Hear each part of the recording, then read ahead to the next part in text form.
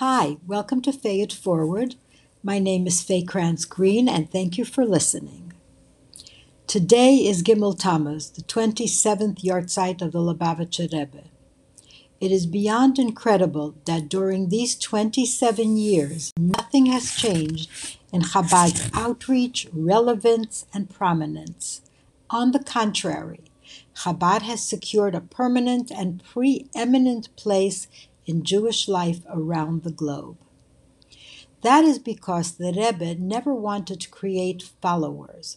No, the Rebbe wanted to create leaders, and it is those thousands of Shluchim Kenahara who are still changing the world today. They didn't become followers, they became leaders. What I want to talk about today, though, is more personal.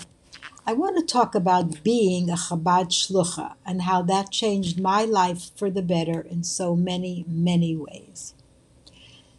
58 years ago, when I was barely 19 years old, I married Rabbi Yankel Krantz, a tall giant of a man with a giant ambition to be a shliach. On our very first date, he told me he wanted to go on shlichus wherever the Rebbe would send him.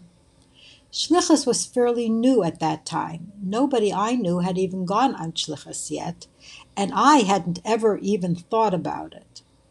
But I said yes, I agreed to go, but somehow it never occurred to me that I would have to be a shliach too.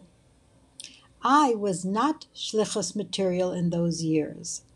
I was just a flighty teenager who wanted to get married and live happily ever after. But the Rebbe had other plans for us. Immediately after our wedding, we moved to Oak Park, Michigan, near Detroit, where my husband became the rabbi in the Chabad shul. After a number of years, we moved to California and opened up the first Chabad house on the campus of San Diego State University. And after that, we moved to Richmond, Virginia, where my son is still the shliach today, following the passing of his father.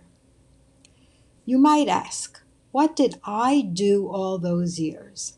What happened to that flighty young girl?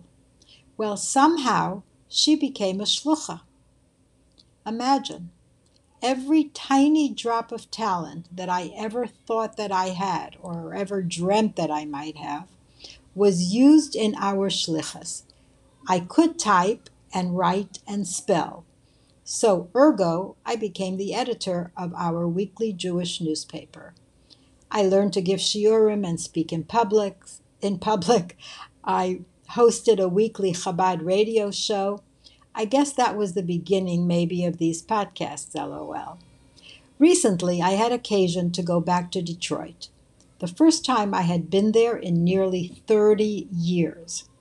What I saw there was indescribable. Dozens of families who had become frum practicing Jews, with generations of children who were also frum. My friend kept telling me, Faye, these are the fruits of your labor and your husband's labor.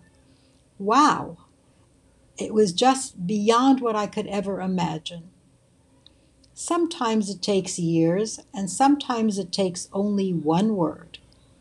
I remember a young woman came over to me in shul and told me she knows my brother in Minnesota. I asked her if she was a balas tshuva, and she said no.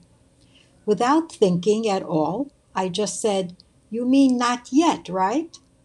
Well, that not yet stayed with her, and she thought about it on her trip home and started to go to Chabad. Today, she is fully observant with a beautiful family. We don't always get that lucky, but how beautiful is it when we do?